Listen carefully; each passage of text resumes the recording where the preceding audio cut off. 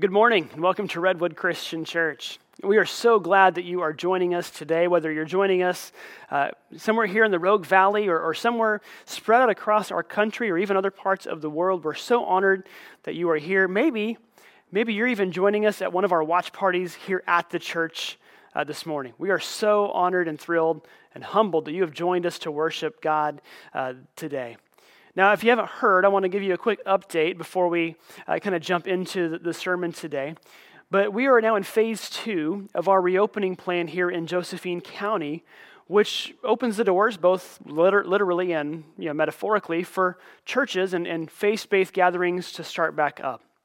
And so we as a leadership with the elders and the staff, we've come to this decision to kind of create our own 2-phase opening plan. We're in phase 1 starting today, where we're going to do these watch parties together. So if you didn't join us at the church today, the next few Sundays you can do that. We're going to have the doors open where you can come in and watch the services on our screens. They'll still be recorded like they are right now. But you can worship with the community here at Redwood. Or if your small group wants to come in, you can schedule us a different time. We can kind of do these throughout the day. But those all lead up to our phase 2, which for us here at Redwood will start June 28th. That's when we will all be together in this room for live in-person worship services. Now, they're going to be a little bit different. We're going to go back to 2 services, 8:30 and 10 o'clock.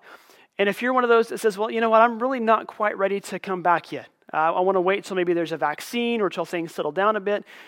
Good news for you. We're going to live stream our 10 o'clock service, so you'll be able to watch it. We'll have it streamed through Facebook, possibly through our website. We're going to get you all the details as far as the live stream and how the services will look and our social distancing protocols. All of that's going to come out as we get closer to June 28th. But I just wanted to let you know, we're getting there. We're almost to that point where we can come back together. I know so many of you have reached out to me. I'm ready to see you all again. It's going to be so much better for all of us, I think, when we get to this point. So hang in, Redwood. We are almost there. Hey, as we jump into our sermon today, I've got a quick question for you. When you get something new, what do you do with the old one? Do you keep it or do you throw it out? Now, if you're like me, you probably answered that question, well, it depends what it is. Some things you get new, you're replacing something that you have thrown out or that has been discarded. For example, if I get a new Kleenex, it probably means that I have gotten rid of the one I was just using. I don't keep old used Kleenexes laying around, and you probably shouldn't either. If you do, you've got some problems that we need to talk about, okay? Maybe you get a new trash bag. I'm not keeping my old trash bags. I don't keep old sticks of deodorant or, an old vacuum cleaner. Maybe you get a new car. Maybe you keep the old one, maybe not. Now, some things you get new and you don't necessarily throw out the old one. You go buy a new shirt. You probably are just going to add it to your collection of shirts or a new pair of shoes. Maybe you buy some new towels, or maybe if you're like us, you kind of drop your towels down the hierarchy a little bit, your good bath towels, your secondary bath towels for when the good ones are dirty, and then you've got your old ones that are now acceptable to be used in the garage, right? Maybe it's things like a new set of pillows or bed sheets, or maybe it's a new child. You don't necessarily get rid of the old ones because you got a new one, right? See, being a Christian, or the reason I bring this question up is being a Christian, we kind of get something new. When you become a Christian, you get something new, and in this case, we get rid of something old. Now, in the case of the Christian life, it's a new life. And that means we get rid of our old life, our old past, our old identity. Now, maybe this is, one of the first church services you've seen or heard or been a part of in a while, and you're like, man, this dude's starting off kind of odd, and this is kind of weird, and yes, I'm all of those things, okay? So don't judge me. But here's where I'm getting at with this. See, when you become a Christian, something changes in you. On the day of Pentecost, Acts chapter 2, the church started. That was the day the Holy Spirit showed up. The church kicked off. It was about 7 weeks after Jesus had been killed on the cross, put in the tomb, rose from the dead. 50 days after the Passover. That's what Pentecost means. And on that day, the Holy Spirit showed up, the church started, and Peter, one of the apostles of Jesus, gave this incredible sermon. And when he was finished, some guys came up to him and go, hey, Peter, man, this is awesome. We want to follow this Jesus you're talking about. What do we have to do? And Peter gave them a very simple answer. Repent and be baptized. Now, often we hear that phrase, and if you've been a part of the church for any length of time, you probably know that phrase very well, but a lot of times we kind of focus on one part of that, the baptized part of that. Because it's in baptism that we kind of make a public demonstration or a public declaration of our decision to follow Jesus. Kind of like a wedding ceremony. Okay, but often we don't necessarily ignore, but we don't emphasize that first part about repentance. What is repentance? Maybe you've heard that word and you're like, well, that's a churchy word. I don't really know much about that. It's really not a big fancy word. Repentance simply means to change teams, to switch from one side to the other. In terms of walking with Jesus, it means to stop doing what you were doing before you came to Jesus and start trying to become more like Jesus. In other words, stop living a life of sin focused on what the world wants to give you, and instead start living a life focused on following God and living like Jesus. Now, I want you to understand something here. Because if you're a new Christian, or if you're considering coming to the faith, you may say something like, Kurt, I've accepted Jesus. I even got baptized, and I still struggle. I still smoke, or I still am addicted to this or addicted to that, or I still have trouble with this bad habit. I want you to understand something clearly. That's okay. Now, we want to work on it, but it's okay, and here's why. It doesn't mean that your salvation was a fake. It doesn't mean that your faith is weak. It doesn't mean that this whole God thing was a lie. It just means you're a human who is trying to overcome a bad habit that you notice is there. You know this, right? Bad habits don't go away easily. They require work. They require dedication. And I want you to hear something as well, too. There are many people a lot like me who have been Christians for a very long time, who would look and honestly say, yeah, I've got a very mature faith, a very strong faith, and I still struggle. I still have struggles that I find or that find me every day. Now, one of the biggest differences here is I would say it's not something I intentionally wake up in the morning and go, I think I'm going to go do this today. No, it just has a way of finding me, or I have a way of finding it throughout the course of the day. See, when we become a Christian, we simply make the choice not to chase after sinful habits anymore. That's where we're going to find ourselves today in Ephesians. If you're just joining us, if you haven't been with us the past few weeks, we have been in this series called One in Christ, working our way through Paul's letter to the Ephesian church. And with any letter of Paul, we realize that Paul builds one step to the next, one section to the next. What we just read feeds into what we are about to read.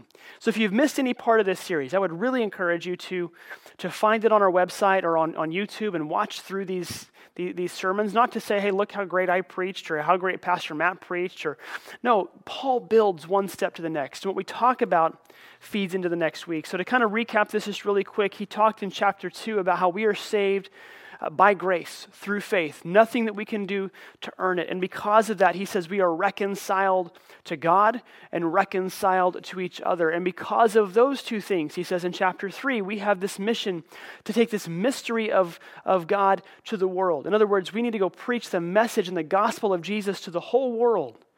And that, he says, is built on our foundation, that we are rooted and founded in the love of Jesus that grows and makes us strong enough to withstand anything. And because of that, he says we are one. We talked about this last week. We're united. He says we share one body and one spirit and one hope and one Lord and one faith and one baptism and one God and Father over all. And with all of that in mind, we talked about this kind of last week. The reason that's all important is because it's our mission and our goal to build each other up, to equip each other, to build up the body of Christ so that we can attain full knowledge of the Son of God, so that we can become mature in our faith to attain the fullness of Christ, so that we can withstand anything the world throws at us. And with all of that in mind, he starts off in chapter 4, starting in verse 17. He's going to give us this section on kind of some do's and some don'ts. In other words, what he's going to tell us is This is how things were before you came to Christ, and now here's how things should be now that you have come to Christ. This is a very long section. We're going to kind of dive bomb this a little bit here. But as we do, I kind of want to just look at the theme that we're going to get at through all of this. Paul makes it very to walk with Jesus, we need to stop looking for darkness and let the Spirit guide us into light. Think about this for a second. How many times have you been in a place that is dark, whether it's literal or metaphorical, and you just felt this overwhelming sense of anxiety or fear, and all you wished for was a light?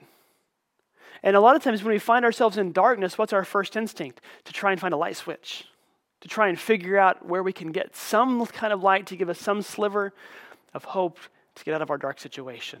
That's what Paul's going to talk about here. He starts right off the bat in verse 17 of chapter 4. He says, "Now this I say and testify in the Lord, that you must no longer walk as the Gentiles do in the futility of their minds."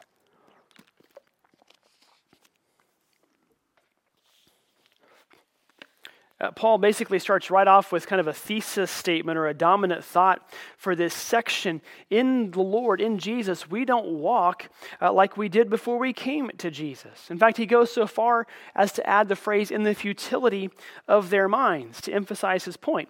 Another way of saying this is if our minds are futile, he's saying they're worthless. You think about what futility means. It means you try and it's just not any good. That's kind of what he's getting at here is without Jesus, our minds they're not any good. They don't help us out. They don't lead us anywhere. Maybe he could say they're meaningless. But in Christ, he says we find purpose, we find direction and fulfillment. Apart from Jesus, we find darkness and confusion. Kind of similar to what he wrote in Romans chapter 1. Romans chapter 1, he wrote these words, "For although they knew God, they did not honor him as God or give thanks to him, but they became futile in their thinking, and their foolish hearts were darkened. Claiming to be wise, they became fools." Now, think about this for a second here. I'm not asking you to think of specific people or name names here, but that last phrase there, claiming to be wise, they became fools, man, there's a lot of people or groups of people that we could say that really describes them today. In other words, what they're doing is they're focusing on what they think is right, what they think is wholesome, what they think is fulfilling, and really it's leading them the wrong direction. It's leading them down the wrong path. See, walking with Christ means that we step out of darkness back onto the right path into the light. Again, it doesn't mean that we have everything perfectly figured out. It doesn't mean as Christians we're never going to sin or struggle with sin. Trust me, we do. I do. Okay? But it means we stop chasing sin. It means we stop making what the world wants for us our priority. See, chasing sin makes us no different than the rest of the world. Sinning makes us human. Chasing sin makes us just like everybody else. But to become a Christian, we need to get that out of our forefront of our minds. And chasing sin stops becoming our priority. Grant Osborne said it this way, "There is absolutely no place for worldliness in the Christian life." A former pastor of mine one time was asked, "Well, I guess you're a Christian. That means you don't sin anymore?" And he said, "No, I still sin. I just don't want to." See, it means that we quit focusing on that. Instead, we focus on Jesus. He is our goal. He is our prize that we're trying to get to. You may say, well, that's great, Kurt, but what's that look like? That's what I want, but I don't know how to accomplish that. Well, the good thing for us is even though this is a very long section, Paul lays it out for us very plainly, very clearly, and really he sets it up where we can just dive bomb this and hit some bullet points and see exactly what it is that he wants us to know. He really breaks it into two specific areas for us that we can focus on. The first one is this, we find out how to live our new identity in Christ. Now think about what this means for a second. You're like, what does it mean, a new identity in Christ? See, when we become a Christian, when we accept Jesus, we become his. We're not the world's anymore. So here's kind of where Paul gets at this. There's a contrasting view between your life before Jesus and your life after Jesus. Your life who you were, your life who you are. And here's kind of how he describes the life that you once were. Starting in verse 18, he says this: they were darkened in their understanding, alienated from the life of God because of the ignorance that is in them due to their hardness of heart. They become callous and have given themselves up to sensuality, greed, and practice every kind of impurity. Real quick, 4 things he mentions there. We're darkened in our understanding. We already mentioned that a few moments ago. Romans chapter 1, Paul says that their minds are futile, but it also says that God gave them over to a depraved mind. In other words, when you ask God to get out of your way, he will. And that's what we've seen, I think, too many times in too many people. And therefore, God gives you over to your depraved mind that you think things are right and they're really not. He allows you to corrupt yourself. If you ask him, he'll get out of your way and you can corrupt yourself. Now, that's a scary thought. It's a scary thought. Imagine this for a minute here. If you turn away from God, you are allowing your own warped and corrupted mind to set your own ethical standards and boundaries and guardrails for your life. Here's the problem with that. When I'm setting my own ethical standards, I get to decide what's right and wrong. And my version of right and wrong, that can be skewed very easily. The second thing it says is that we were alienated from God. Now, folks, understand something here for just a second. God and sin cannot coexist in your life. You've got to pick one or the other. Again, that doesn't mean if you've got God in your heart that you won't sin, or that if you've got God in your heart and you do sin that washes it all away. That's not what it means. But it means you have to pick, am I chasing God or am I chasing the world? God is perfect and true. Sin is corrupt and broken. That's why when Jesus was on the cross, you might remember this from reading the Gospels. Jesus was on the cross and he looked up and he cried out, my God, why have you forsaken me? Because in that moment, Jesus, who had never sinned, who knew no sin, took all of my sin and all of your sin on him. And God had to turn away. And Jesus cried out to him in that moment. Folks, in sin, when you live in sin, you cut yourself off from God and you leave yourself in a hopeless, lost, alienated situation. Third here, he says that we were ignorant. We had hardened hearts and we had become callous. I used to think that the term ignorant was like an insult, like calling somebody dumb or stupid. Ignorant meant that you just weren't very bright. But as I've gotten older, I've kind of realized what ignorant means. It means you don't know something because you either haven't given yourself the chance to know or somebody hasn't given you the chance to know. Will Rogers famously said, we're all ignorant, just in different areas. What it means in this case, though, is that you've not given yourself the chance to know God. You've not given yourself the chance to figure out who he is, and as a result, your heart will be hardened and you'll become callous. Maybe you know somebody like this. They don't want the opportunity to know God. They tune God out. Anytime you mention God around them, they just automatically shut you down. They have intentionally become ignorant towards God, and as a result, their hearts are hardened, and maybe man, I just can't get through to them. Don't quit praying for that person. Keep praying for them, because eventually God can maybe open their ears up. I've seen plenty of stories of people who have turned their ears from God for years and years and years, and finally they listened. But in the meantime, they're callous. They don't feel that hurt and that loss because they have convinced themselves it's not there. And finally, it says we've given ourselves up to impurity, sensitivity, and greed. In other words, we have wrapped ourselves up and become consumed with narcissism. We do what we want, when we want, how we want, because we like it, because it feels good. That's what the world tells us, right? If it feels good, do it. Now, let's be honest here for just a moment. You don't need to raise your hands. You don't need to say, yeah, that's me. But how many of you, especially if you came to Christ later in life as an adult, you can look at your life and you can say, man, Kurt, before I came to Jesus, I was all those things, or I was one or two of those things. Maybe that described you. Maybe you are in the process of coming to Christ and you're starting to recognize those things in yourself. Here's some good news for you. Okay? Here's some good news. When you come to Christ, none of that matters anymore. Because Paul says you are not only have a new identity, you are a new creation. 2 Corinthians chapter 5, he says, anyone who belongs to Christ has become a new person. The old is gone, a new life has begun. And more than that, God sees you as a new person. God sees you as his. John chapter 1, it says, to all who believed and accepted him, he gave the right to become children of God. You're no longer a sinner. You're no longer labeled by the world. You're a child of God. And folks, that's what Paul's talking about here. That's what he's getting at. We refer to this as holiness. Sometimes we talk about somebody being a holy person and almost kind of like an insult. No, to be holy means to be set apart. It means we choose to not be like the world anymore. Kind of the fancy theological term here is sanctification. We're trying to become more like Jesus, and the only way we can do that is by letting go of all those things the world said that we were before we became a Christian. We're no longer like the world. We are instead being transformed to become like him. And the good thing here is Paul gives us 3 keys and 3 steps on how we can focus on transformation in our lives today. Look at verse 20. It says, but this is not the way you learned Christ. Assuming that you heard about him and were taught in him, as the truth is in Jesus, to put off your old self, which belongs to your former manner of life and is corrupt through deceitful desires, and to be renewed in the spirit of your minds, and to put on the new self, created after the likeness of God in true righteousness and holiness. Here's 3 things that he gives us out of this. First, he tells us that solid teaching is vital to our growth.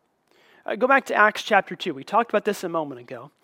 Acts chapter 2, after we kind of read about that, where Peter tells him to repent and be baptized, we read about what the church did in the very first days. And the first thing it says is they devoted themselves to the apostles' teaching. Now, I want you to hear me out on this because teaching is important. As Christians, we need to be lifelong students of Jesus, lifelong learners trying to become more like him. And the more we get good, solid teaching, it helps us get a good, solid doctrinal foundation in our lives. The more we understand about Jesus, the more we understand about God, the easier it's going to be to follow God, to become more like Jesus. The easier it's going to be to withstand what the world throws at us.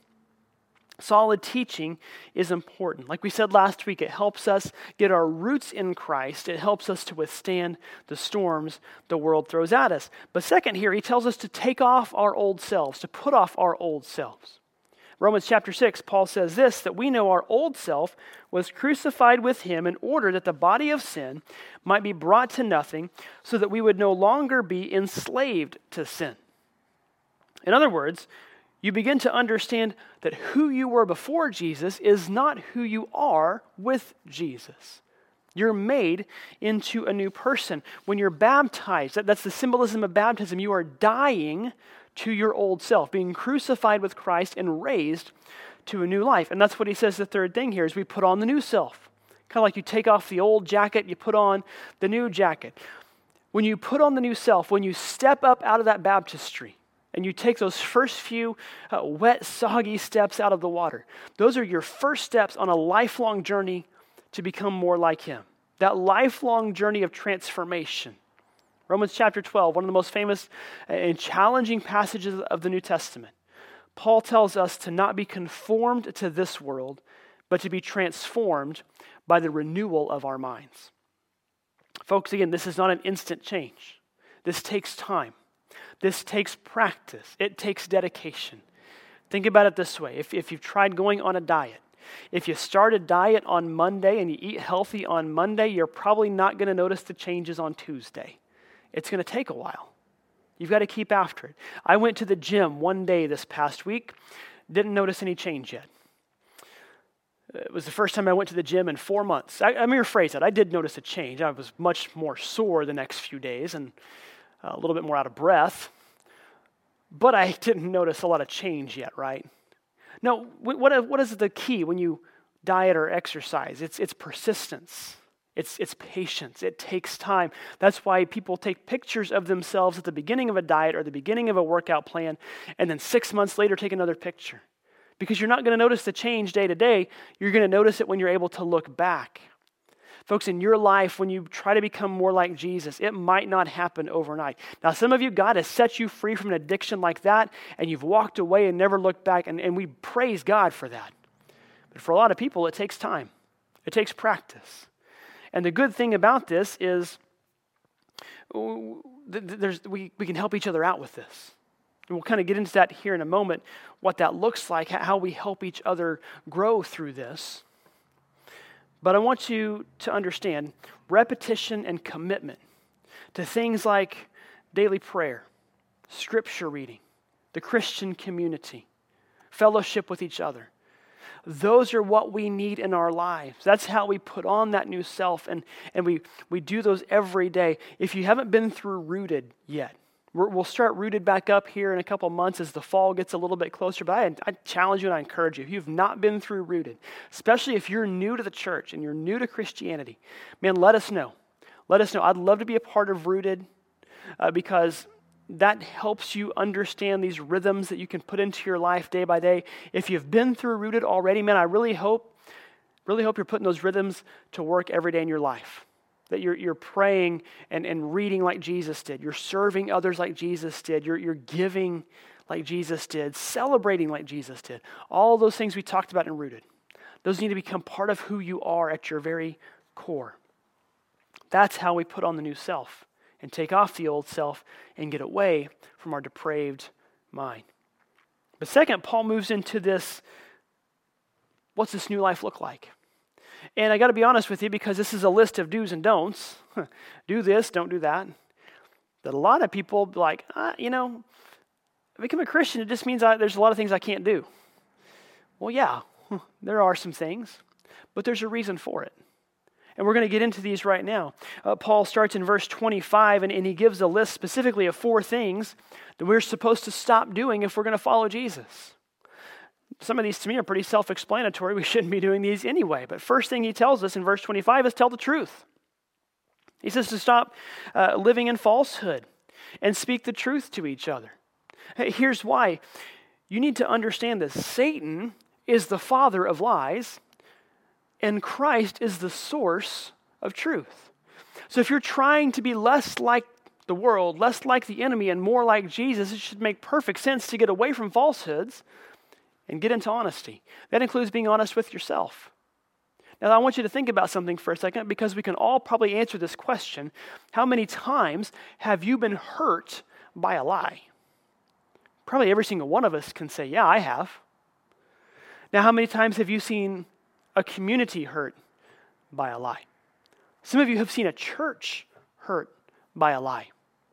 Folks, lies do nothing but damage. We've learned this from the time we were kids, right? My dad used to tell me, you can tell me the truth now and you might get in trouble, but I'm going to find out the truth if you don't tell it to me, and you'll be in even more trouble then. That kind of stuck with me a little bit. Hopefully it stuck with you too. He says to get away from this because lies are damaging, they're hurtful, they're painful. Second, he tells us in verse 26 that we need to learn how to control our anger. He tells us very specifically to be angry and don't sin. Now, he's being very clear there, and he gives us 2 truths about anger. And I need you to understand this if you're a Christian. 2 things about anger that you need to know. Number 1, it's okay for a Christian to get angry. Number 2, it's not a sin for a Christian to get angry. Because he says it very specifically there, be angry and do not sin. In other words, don't let your anger lead you to sin. Don't let your anger consume you and become a problem. Folks, there's sometimes anger is necessary.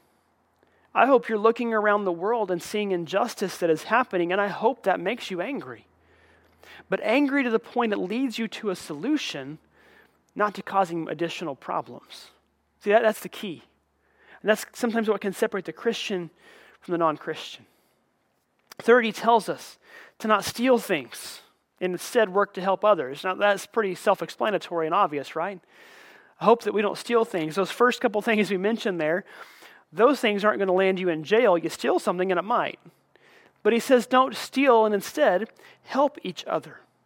So let me ask you this question, because a lot of you probably aren't struggling with the stealing part, but are your actions for the betterment of the community? Acts chapter 2, Acts chapter 4, we see 2 amazing examples of the church coming together and doing what? Taking everything they own and pooling it together for the community. They gave everything they had to help each other out. Community living at its absolute finest. Fourth, he tells us in verse 29 to don't have any corrupt talk, and instead use your words to build each other up. Now, let's pause here for 1 second. I want you to be very honest with yourselves. Because as we look at this list of these 4 don't do's, number 2 and number 3 are probably, for most of us, pretty easy. Most of you can probably look yourself in the eye, look me in the eye, whoever, and say, I don't let my anger lead me to sin. And I don't steal things, and I actually do work to help other people. And most of you probably don't have any trouble with number 1, telling the truth. But let's be very honest, church. How many of us really can struggle with number 4?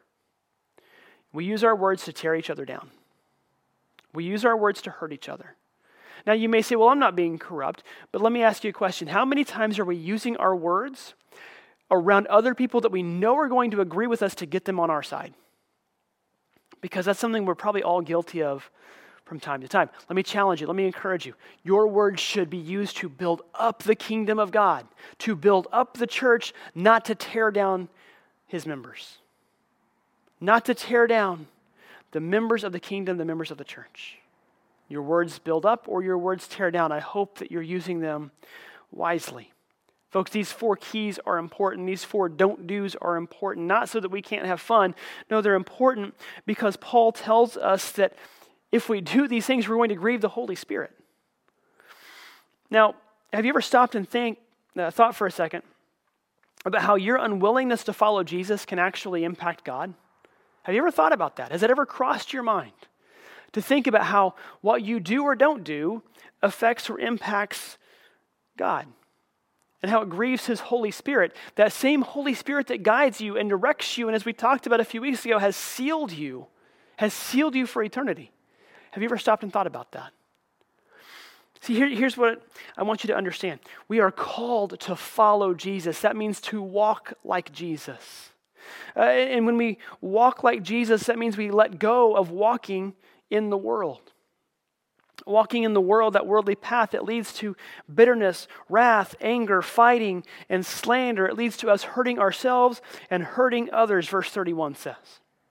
Verse 32 tells us that walking with Christ leads us to attitudes of kindness and compassion and forgiveness and gentleness. I don't know about you, but between those 2 lists, I'd rather have the one with kindness and gentleness and compassion. Because you see, here's what we're going for. When we walk with Christ, it means that we walk in love. With love. In love. Chapter 5, verse 2, Paul says it this way, that when we walk in love as Christ loved us and gave himself up for us as a fragrant offering and sacrifice to God. That's what following Jesus is really all about. It's about experiencing and sharing the love of Christ. It's a love that we'll never fully understand, like we mentioned a few weeks ago. But you don't have to explain it to experience it, and you certainly don't have to explain it in order to share it. You have to live in it. You have to willingly choose that path. And folks, understanding the love of Christ, even if it's just a fraction of what it truly is transforming.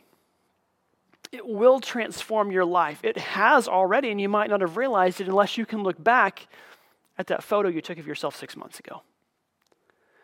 Jesus' love covers us. And when we learn to walk in it, we will learn to share it with others. It's just going to naturally share with others. And that's the key, folks.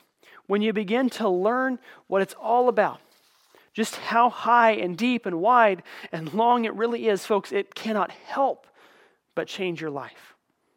And if you were able to taste his love, folks, you're never going to want to taste anything else again. Nothing else could ever satisfy you. See, folks, that's what we need to learn to embrace. It's the love of Christ that takes us from the darkness to the light. It's the love of Christ that not only takes us from the darkness, but it turns us from the darkness to the light. Chapter 5, verse 8, Paul says, at one time you were darkness, but now you are light in the Lord. Walk as children of light. That's the challenge. And really right there, that's your takeaway for the week. Walk as children of light.